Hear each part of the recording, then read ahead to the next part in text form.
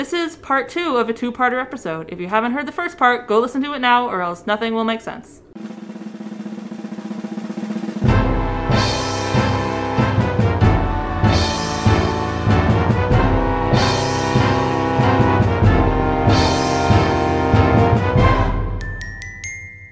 Favorite shows and or dream roles. Mine are Sunday in the Park with George, Les Mis, and special shout out to the SpongeBob musical, which I've been listening to a lot. So good. It's so good. Obsessed. It's so Obsessed. good. It makes me think of Christmas time because friend of the pod and theme song composer Connor Walgus saw the SpongeBob musical in New York.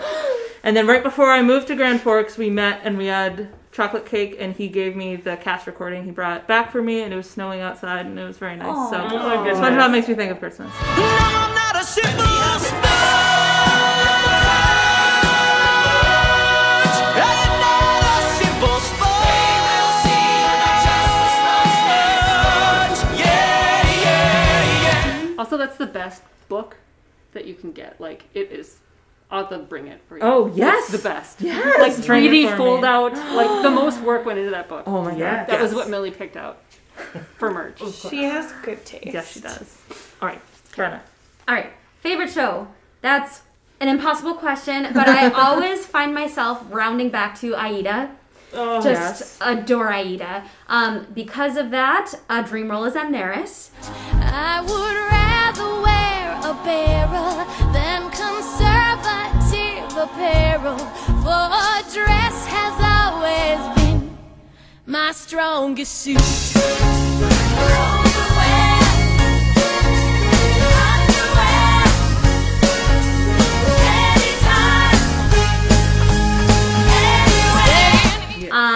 Other dream roles include, but are not limited to, Fiona and Shrek, Eponine. I've always been a Christine Canigula at heart from Be More Chill.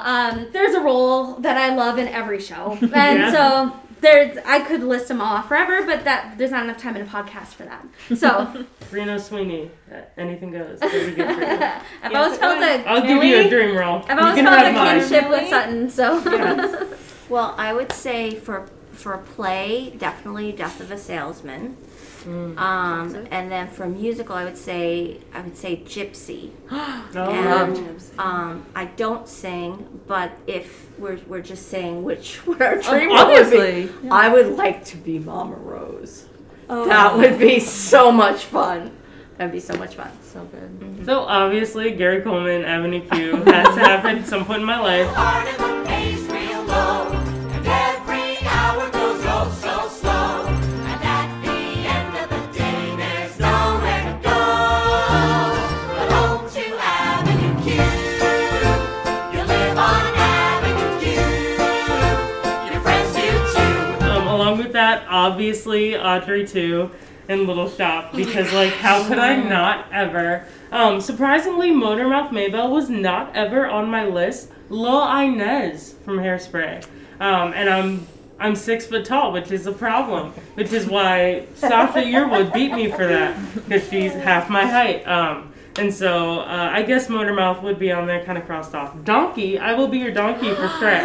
Okay. If anyone does donkey, like does Shrek, I'm your donkey. We had talked about with Kyle and Rob about Shrek too, so we're like halfway to a 'cause cast seriously, now. Emma Like, wants to be little beginner. Kate. Fiona. Oh my I'm god! dating, guys. This is Someone get the rights! I am so ready for that. So if we could do that, along with me just realizing Max Bialystock from The Producers is also on my list of roles. There's like 50 million, and most of them are male roles, and so I just kind of exist like that. Basically like Sutton Foster, just like anything that she's done, I'm like, I can do that too. Probably, maybe. But yeah, no, it's a lot of traditional black roles as well, because easy. I can do it. I can sing it, right? We'll see. So we've already had this journey with me, and friends of the pod know I'm terrible at making choices, but roles I don't think I mentioned before. If I could be in Hamilton, the only role I would accept is King George. Hashtag you're my king. That's my king. I'll be back. I'll be George Washington. I would love to be King George. Thinking about plays, because we normally just talk about musicals, but I just feel like I have a heart in plays. I would love to be in anything Ionesco. Absurdism. I love absurdism. And that would be magnificent. And then Waitress is, I think, my new favorite music. I mean, I've really been loving on Waitress for a long time because Sarah Bareilles is my girl and Waitress is my jam. So yeah, so that's kind of my 3 ones that I'm going to share. This time, friends of the pod, who knows what's going to happen next? So I've had 2 dream roles, and I got to play one of them. Edna Turnblad in Hairspray was absolutely a bucket list role. And the other one, I understand completely that I'm going to have to fund and mount this production on my own, because I would never get cast in this ever. And that is Joanne and Company. Let's do it right now. I Ready knew for that. I was going to be on that. your team. I Love Company. I love it. Company is my favorite show, and I found it kind of in a weird way because I got divorced a few years ago, and it was very sudden and kind of like emotionally traumatic, where the best theater comes from. And so I was sitting in my house, sort of waiting to die, and I just put on Netflix, and I was like, I need something to like lighten my mood. And I was going through, and they had the Raul Esparza revival of Company. And in my crazy, emotional, addled brain, I confused Company with How to Succeed in Business Without Really Trying. Which I had seen at UND, and I was like, oh, that's really fun, and it's 60s, and it's so cute. Daniel Radcliffe. And then I watched this whole thing that was all about marriage and relationships, and not getting married today, and the whole thing. Wow. And I just wept on my couch, but it just was so beautiful, and no shade to Elaine Stritch or Patti LuPone. Barbara Walsh's version of Ladies Who Lunch is the only version of Ladies Who Lunch that I need in my life. Here's to the girls who play wife. Aren't they too much? Keeping house but clutching a copy of Life just to keep in touch. The ones who follow the rules and meet themselves at the schools. Too busy to know that they're fools. Aren't they a gem? I'll drink to them.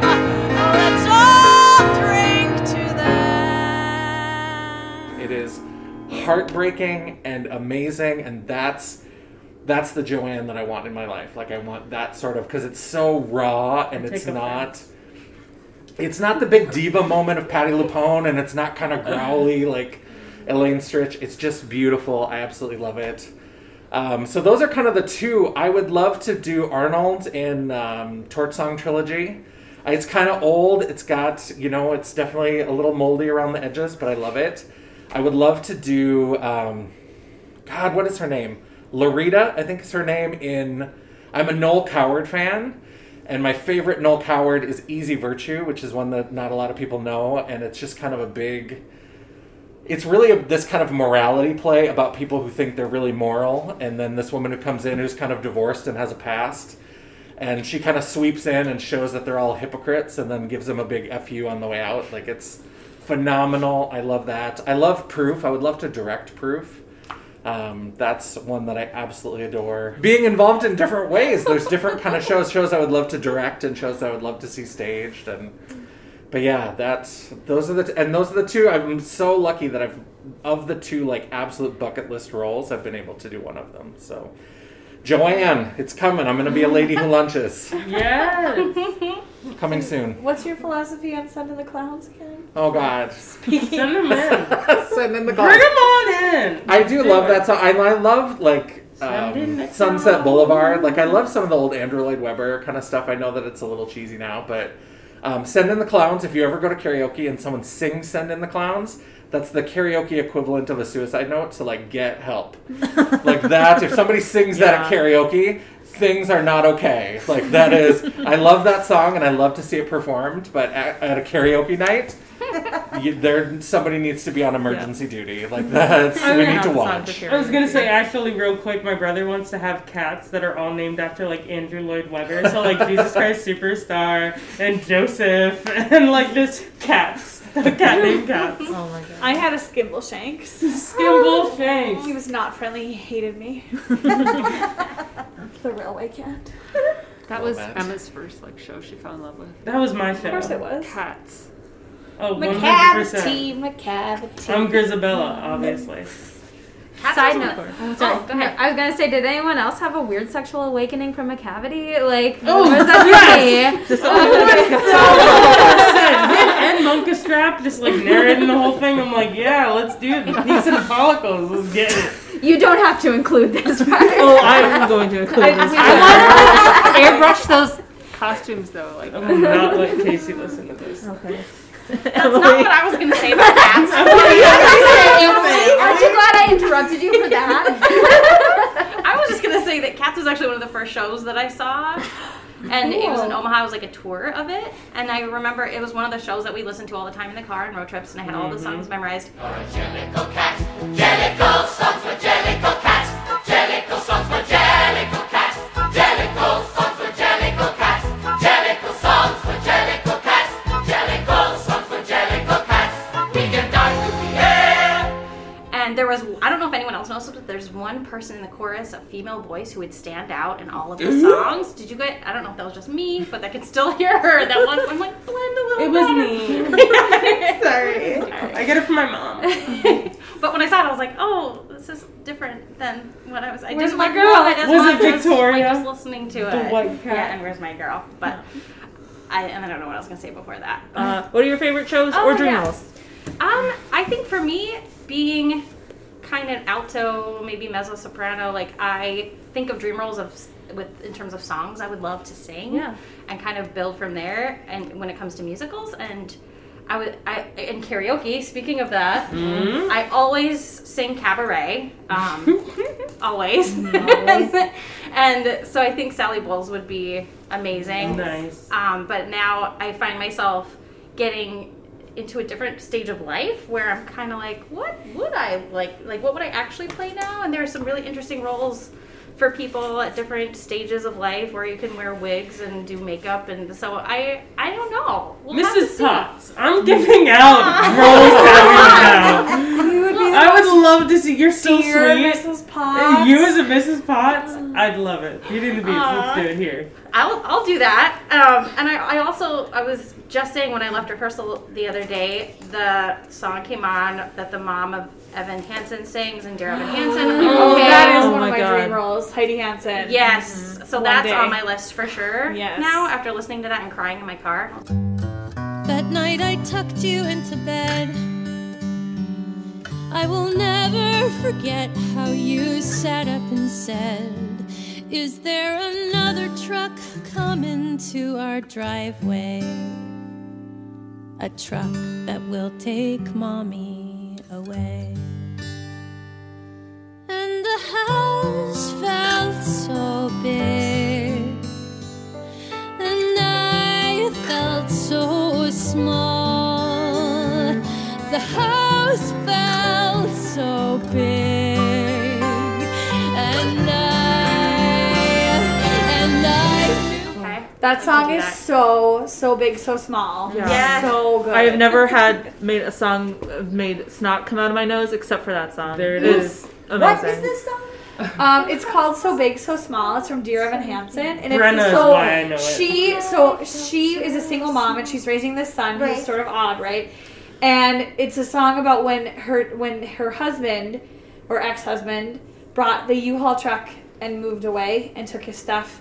And at one moment in the song, she said, I'll never forget how you sat up and said, is there another truck coming to your driveway? A truck that will take mommy away. Okay, that's enough. And she I'm just gonna cry like, already. it's so, I know, it's it's so Brenna made me listen poignant. to it.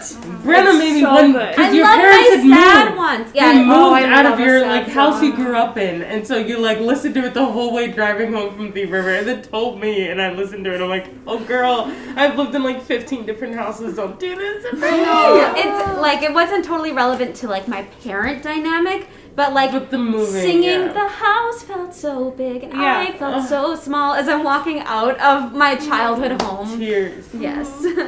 And for me, I was a single mom for a while, and so I can really relate to that. And Yeah. I love that that's people can relate to things in different ways and connect with things for different reasons.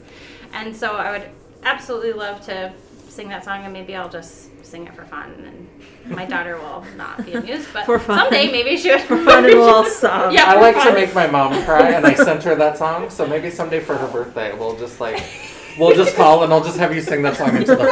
Yes, there we go. Can the fire hall do a sad cabaret where we Oh sing my sad? god! I would love nothing more than a sad song cabaret. Send in the clouds. Oh, I Write it love a sad down. song.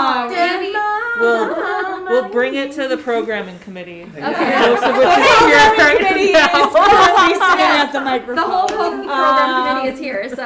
So it's a go. You can sing that one. I'm gonna sing Everything I Know from In the Heights. Oh, It's so good. oh, how dare you! Can't. I'm ready. Ruthie, favorite shows? I don't know, but I do know I wish I would have had my pen with me that I always have up here like this, because I needed to write down everything that you guys are talking about. I haven't seen half of these shows. Well, you can Funny listen thing, to the we're podcast. You can listen again. Right there, Listen babe. again, and Gotcha. Wherever you wanna listen to do. podcasts. that's what I want to do, is just watch everything that you guys have watched.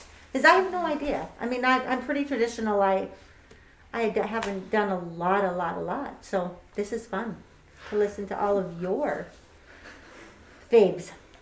Can I just throw out one more? Of course. Sorry, I have to, because this was like one of the most memorable, life-changing experiences seeing this show. I just want to throw it out there, The Color Purple. But most of all, I'm thankful for loving who I really am. I'm beautiful. Yes, I'm beautiful. And I'm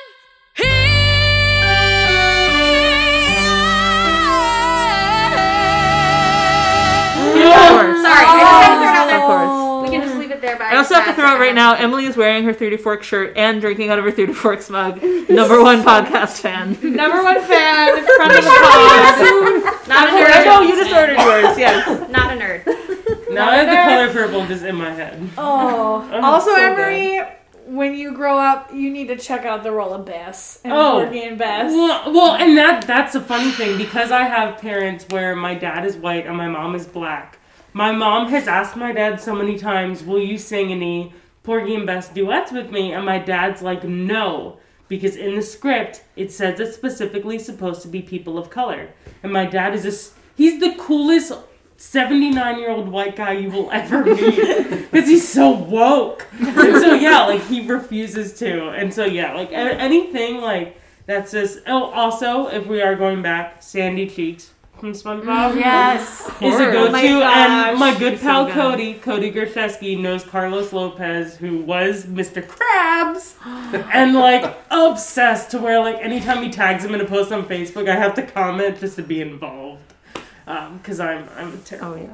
Very cool. That is really such an underrated but amazing show. Right? So good. It's so good. That's like one of the last things David Bowie wrote too. Was No Control. David Bowie has a song in the SpongeBob musical. Like, what universe is this? T.I. did Plankton's song, I Yes. think, and Plain White Tees did a song. Oh my Like, God. Sarah Bareilles has a song. John Legend has a song. Cyndi Lauper has a song. Brendan Urie, did we say that? Brendan Urie has a song. Get on it. SpongeBob the musical. You sleeping on it. Everybody's sleeping on it. Could I'll bring listen you to that book. Diana talk Yes. about things that she's excited about Okay. for my whole life. They recorded SpongeBob musical for Nickelodeon, and you can buy it on Amazon for $15, and you'll have it forever. What? Get a copy on DVD. I can't. Oh, there's a I DVD don't copy. have no Okay, money. you can watch, not a bootleg, a real version. It's very good. I can't believe Ethan Slater didn't win a Tony for playing How SpongeBob, incredible, or like- Gavin Lee for playing Squidward. I'm good. Squidward, that's another I have a role. lot of feelings about SpongeBob. Amy, what are your favorite shows? Also Pearl. Well, SpongeBob. Oh, that song. Oh. I am not a singer. I'm a good choral singer, so throw me at any chorus and I'll be happy. Yes. So I've never really thought of myself as having a dream. Just let me sing about the dance. Favorite show? I don't know. I just love musical theater, Mean Girls. It's all the stuff I've seen with my kids. Changed my world, you know? Seeing your, like, 12-year-old crying. She's the toughest little nugget. And she's, like, at Dear Evan Hansen just, like, sobbing. You're like, yes! You know, like, it touches something that she doesn't cry. Like, since she was little, she gets hurt, she runs away and, like, like nothing. So, I mean, just seeing, and being able to, for myself, discover it with my kids is just, and that they love it as much as I do. So, yes. Hopefully we can go to New York again soon. I've never seen anything in New York. We lucked out. We went right now. Yeah. We took instead of our spring trip, we went in October.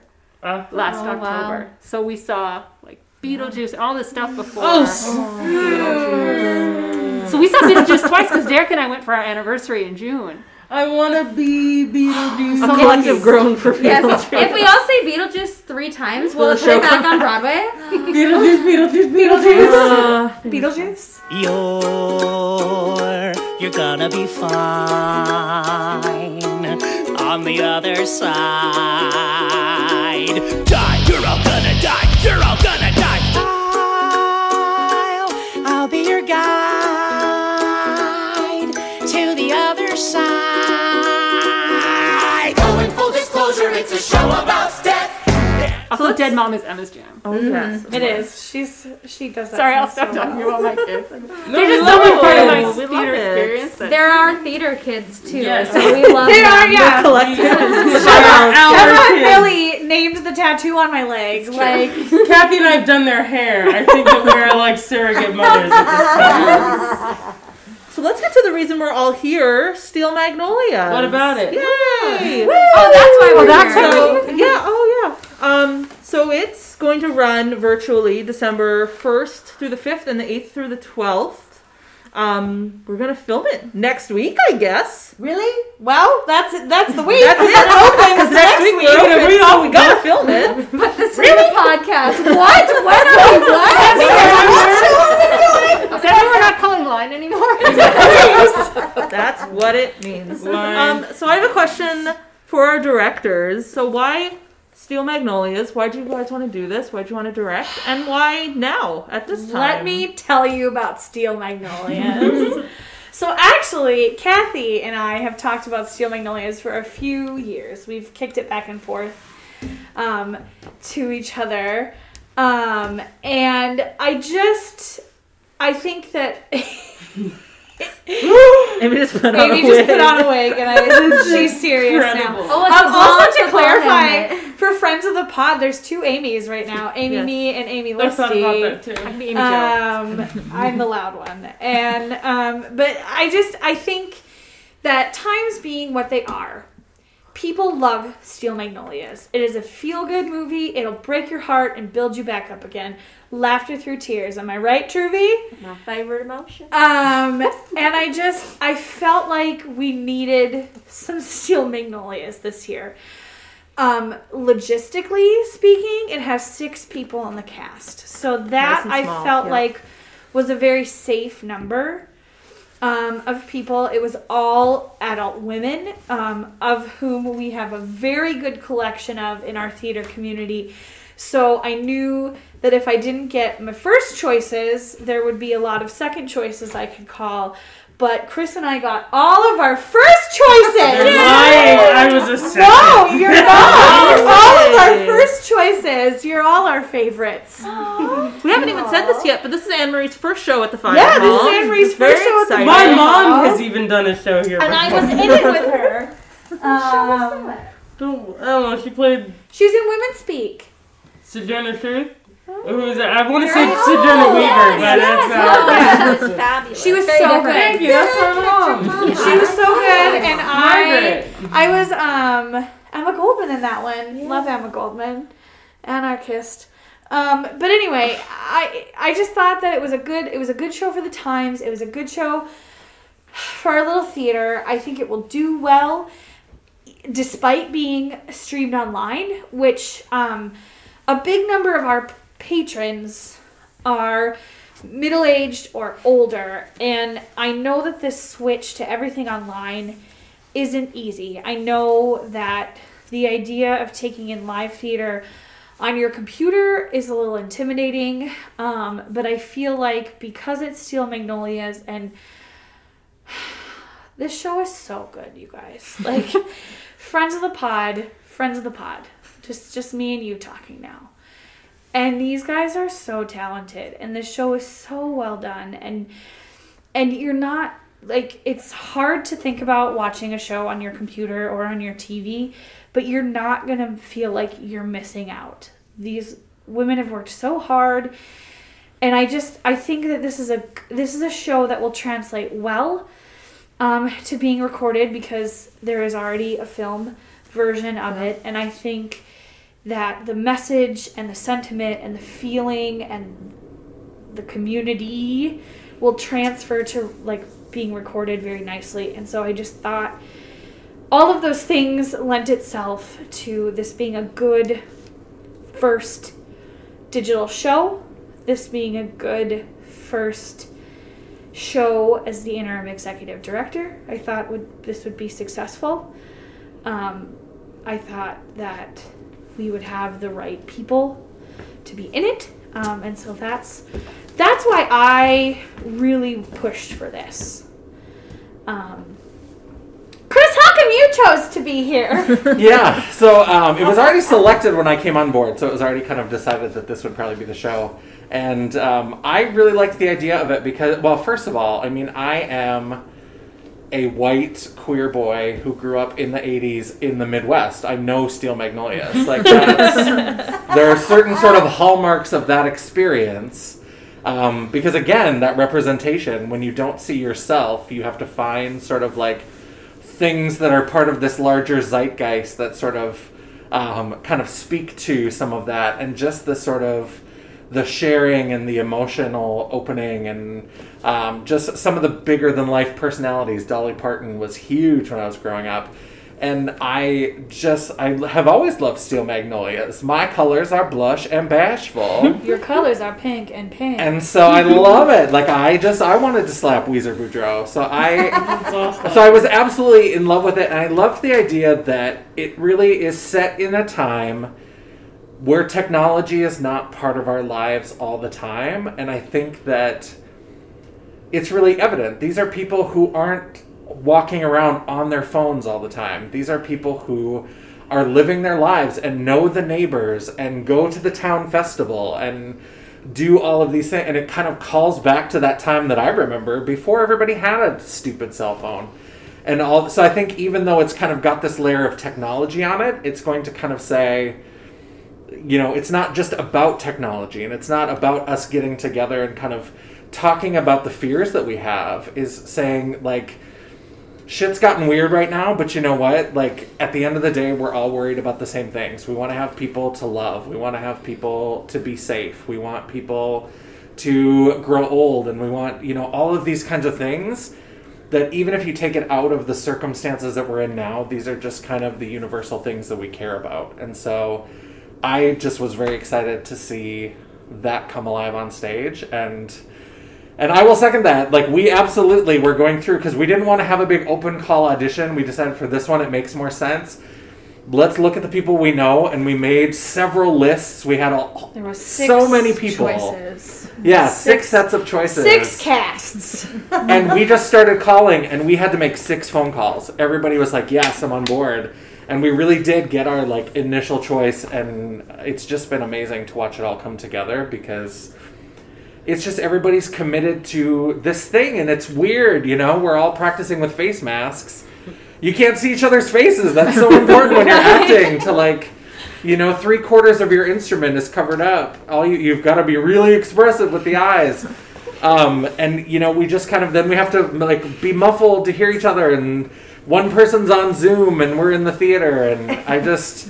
With all of that, we're still just doing, at heart, the same thing that we've been doing all of our lives. And so we're just finding new ways to do it, and I think it's amazing. This is for the room. We don't have to go around, but if you have an answer, please answer. Some of us did theater over the summer. Some of us did outdoor theater. But some of us, this is our first time coming back, especially in the space, being inside since the pandemic. So what is theater like for you now? How is it impact you and affect you differently versus 9 months ago when we didn't have to worry about anything?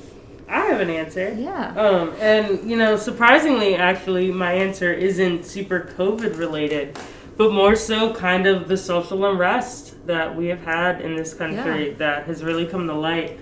I think this show, I've been thinking about it a lot, and it's not just my first show at the fire hall, but it's also my first show where my race kind of matters. And I mean that in a way where, with Hairspray, I was Motormouth Maybelle because I was black. I wouldn't have had that role if I was white. And then in Trailer Park, where I was a person of color in the cast, and it was never, nobody said anything about it. It was never addressed. It was just, I had a white husband. We had a perfectly white child. Like that, I hit the color on the guy. And it was never addressed, which is normally how shows go for me. Whether it's ensemble or just a role, it's never addressed at all. And this is a show where the words change in their context because of the color of my skin. And I think that it's really important that, I'm recognizing how important it is to be like, wow, it matters, to where in other shows where I've had to do accents, I'm always so cautious because, especially with a Southern accent, it is very hard to not get, it's very different racially. And I know for Trailer Park, I tried really hard to just match the Jeannie Garstecki that I heard on the recording for it, and nothing that was anything that had to do with my race at all. But then for this one, I find myself watching Princess and the Frog and trying to get more of a Tiana vibe, and it's something where I can't necessarily watch the original movie of it, but maybe the Queen Latifah remake, where that kind of helps me a little bit more, because it is so different, and I think that it's strange for me, and I'm really enjoying the journey I'm going on by recognizing my race and how it makes the one line about, you got some nice silverware you want to keep. It changes from just a ruffian to, this is a girl of color and you don't trust her. And so I think that it's a really important thing that I never really thought about in any of the shows that I've done, and all of a sudden I'm like, wow, I'm not scared to be black on stage. And I think that's the biggest part of it, is that I've always been scared, and I am not scared now. Because I know that I have a lot of support on my side too, and that I can be as black as I want, and nobody's going to say nothing about it. That's right. But yeah, it's definitely something I never thought about 9 months ago or through all of this, and now it's incredible to see how many friends I have with Black Lives Matter stickers on their cars, and they just don't care, and they're cutting off family, and I'm like, I can't even unfriend people because it's people that I love that I just am like, it's so hard.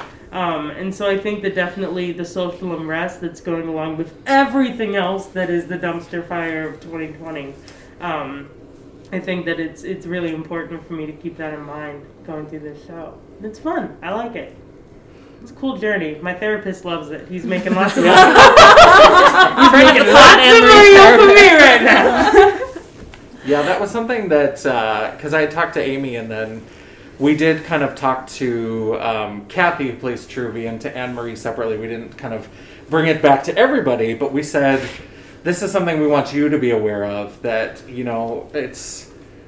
we want it to be something that you keep in your mind. We don't want to add anything. We don't want to change anything. We don't want to do any of that. But the lines do change. When Clarice says, you better find out if she's got a pass because you've got some nice silverware you want to keep a hold of. And there's little kind of things where people say something that it can turn a different way. And we said, we don't want to pretend that that's not a thing. Truvy immediately is talking about, I'm going to rent her the garage apartment, all this stuff. And that...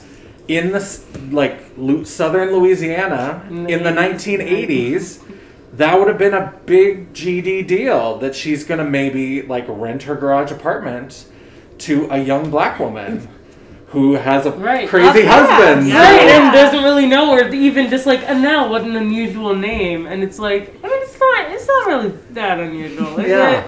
But and then Truvy is immediately on her side, and that needs to be. Oh, I'm not worried about that. It needs to be aware of that. Oh, I'm not worried about that. That's a different thing to say in that context than if we just had an all-white cast. I think that we wanted that to be like, when you're putting your characters together, don't be afraid to engage with that, and don't be afraid to think about how that shapes things. Long story short, we're just really glad to have you here. I'm so happy to be here. Really glad I that love you're here. like the Fire Hall. This is fun. I'm enjoying it so far. Excellent. What about for everybody else? Why did you make the decision to do a play inside in a pandemic? It's not in my house. True. And Yes. I trust you guys like to be careful, and I'm careful for you, so I feel like it's a small bubble. We're Yeah. good. That's something that I've noticed is a little bit different doing this during a pandemic. It's interesting because a few of us here were involved with Puffs, a play that we were trying to put on sort of as the pandemic hit here in North Dakota. And yeah, rest in peace. Rest in peace! Oh, I still have my wand. Me too. I love her. I still have to put the costumes away. All I think 172. with that kind of feeling the grief that came along with putting that show to bed unexpectedly, I appreciate this a little bit more, which I think is sort of to be expected.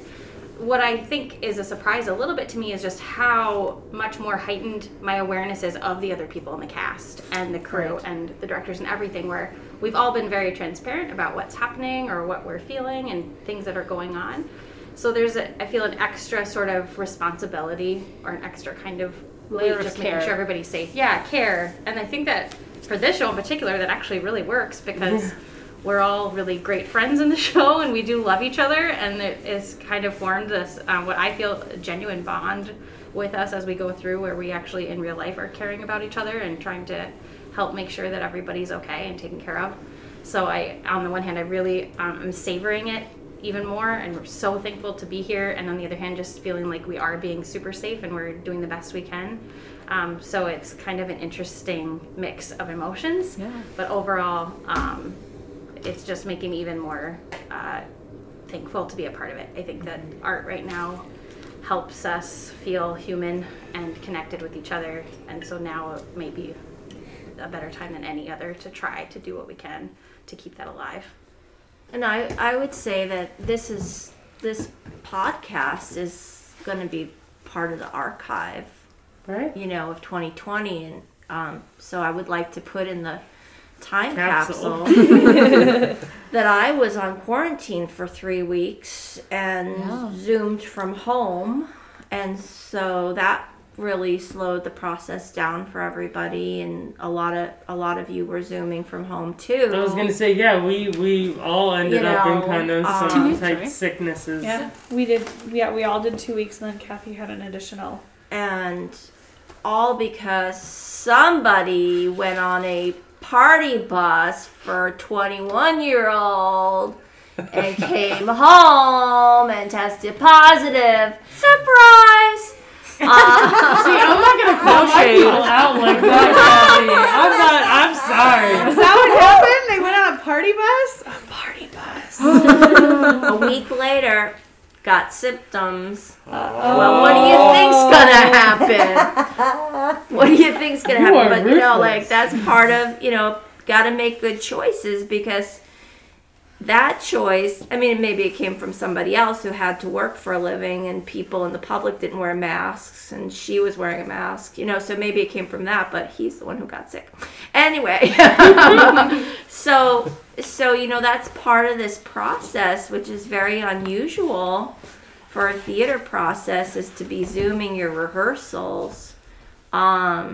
But yeah, it is about making your choices, and like we talked about actors making your choices. Your choices affect everybody down the line. Yeah. So his choice affected me, affected all of you, and then you all were so kind to keep it going, and because I offered to step out, and you went to the publisher and changed the dates, which is all part of 2020 theater. It's like people are calling I'm sure those publishers are just like, shit, there's another one. Adaptability.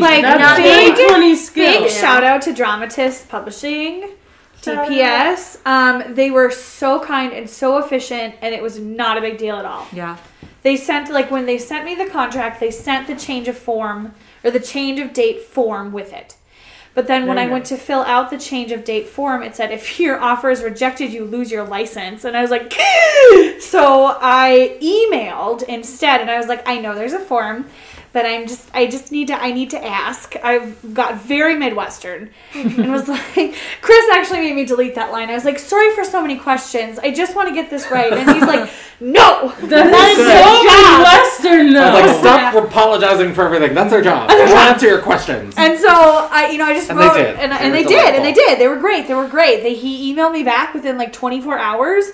And was like, not a problem. I've already contacted my licensing people. They'll send you a new license. Good luck. It was so easy. And so I just really have to hand it to the publishing services. Like, this has to be A nightmare. And they just had to totally reevaluate the way they do business. I mean, we were supposed to do Murder on the Orient Express this past spring, March of 2020. And obviously that didn't happen. And the rights company was just like, okay, you can just hold your spot for a decade. We have the rights to murder for a decade. They're like, literally. Like, I don't have to put those costumes away. Doesn't expire for 10 years. They were like, I don't know, the world's on fire. Just who knows how long this keep goes. Please don't make me refund this. Right? But the refund process is the worst. We have the rights to the show for 10 years. We don't have the rights to Murder 007. Sorry. Murder on the Orient Express. Okay, so there's this thing that all theater professionals do, and the minute you start doing a show, it has a nickname. Magnolias, Murder. Oh, everything like whorehouse, trailer park, right? And then you just assume that everyone's with you on the short name, but it's not a thing. I think Legally Blonde, that doesn't really That have one doesn't, We just call it Blonde. I mean, Melancholy Play became Melancholy. It was so good, I love that show. It was a show where I played a man, an Italian man. Your best. Or a European man, actually. It was not the same. So, yeah, it's just what a time for all of us. Time capsule. And how lucky we are to be able to, right? Thank you. That, it doesn't go unrecognized that we get to do this, and Broadway doesn't. Oh. They're dark. We've talked about this so much, how there is theater happening probably where you live right now, and all you have to do is give them like $20 and you can watch a show in your jammies at home. Yeah, and I think what we do is just as important and just as valid as what they do on Broadway. Right. Yeah. The difference is the area and the opportunity. I think that what we're creating here, the magic we're making on this stage, is just as high of quality, just as good as something you would see in New York. Right, We bought our paint from Walmart, and we're using a couch we had in an office, and but it works. But the time and the commitment and the art that you're bringing to it are no different than the professionals. Well, my brother has a $200,000 musical theater degree, and he's extremely talented, one of the most talented people I think I've ever met. And he's just so pure in it, and he was doing shows. And when I started doing things at the Empire, I remember looking at my mom, and she's like, oh, maybe. And I was like, no, Max, I'm doing what Riley does. I'm professional, yo. This is it. We're putting so much love and effort and money into it, because you can't do stuff for free. And it's we're just everything, this whole set, things like that, where we're putting so much effort. It's just the difference of location. Right. And how I'm it doesn't matter. I'm doing the same thing. And I feel like I'm doing the same thing. Mm-hmm. And I think this is even more important because y'all are doing this for free. You're not getting paid to be here. You don't get a paycheck like our friends on Broadway do, or even our friends at the Empire. This is truly a community theater. Wait, I'm not getting paid? Just kidding. Well, we're gonna go. Diana, I'm gonna need you to cut out. Cut that out. as my cast leaves, and now it's Chris. And now Amy that's from right. Steel Magnolia. What contract did I sign? Did you sign something? Drink your juice, Shelby. Drink it. Drink the juice! Drink the juice! Get the damn juice. And I think that one thing that's really come out of the pandemic is that whether we talk about it expressly or not, I think that we have a different understanding of what essential means. Yeah. I think that, there was always this idea of what it means to be an essential worker versus non-essential. And people always want to kind of denigrate artists, and they want to denigrate quote-unquote unskilled labor. But the minute the pandemic hit, you certainly didn't want that person working at the grocery store to be out sick or take vacation. And you certainly wanted all those actors and actresses to be making TV shows and movies Netflix, that Hulu. you could stream on Netflix and Hulu and writing books for you to read. Maybe. Like, the arts were much more essential than people ever gave them credit for. And all that quote-unquote unskilled labor became really essential. And there were a lot of people who like to think they're essential. I work for... corporate America, and I do coding, and I was not essential. Like that, it became very clear that I was not essential to anyone.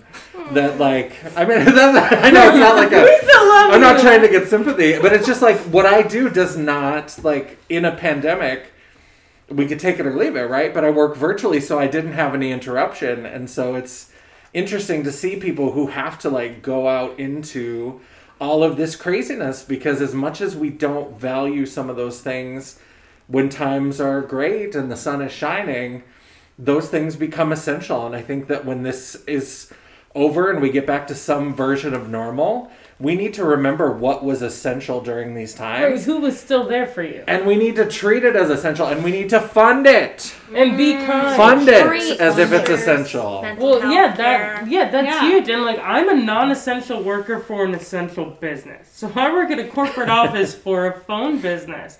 And so we have to be open because we're providing connections for people. Mm-hmm. But I don't necessarily have to be there. I deal with broken stuff, and I don't have to work that much. So it's weird to be a non-essential employee for an essential business and be like, my job's not important, but I have to help other people whose jobs are important. And I think about it every day. I'm sitting in an office with a mask on, and I know the people around me, and then we have 53 stores with people having everyone going in and out all over, and a lot of stores in North Dakota, and we ain't looking too pretty. We're looking like a dumpster fire. And it's scary. It's scary. But it's that remembering, I've been able to get gas this whole time. I've been able to go to Hugo's this whole time. Oh no, Walmart closed at 8:30 p.m. Shut up! You can still go get your Tylenol at 6. It's remembering that and knowing who was actually there. Truck drivers. We all went to school for the arts pretty much, right? So now can we all tell those relatives what are you gonna do with that? We'll be here it is. Right? Giant bags. And it's we're sitting in a room full of essential mental health care. You're a social worker, Emily. Ruthie is a teacher. Kathy is a teacher, lecturer. I teach sometimes. Diana works for a nonprofit. Brenna is a para.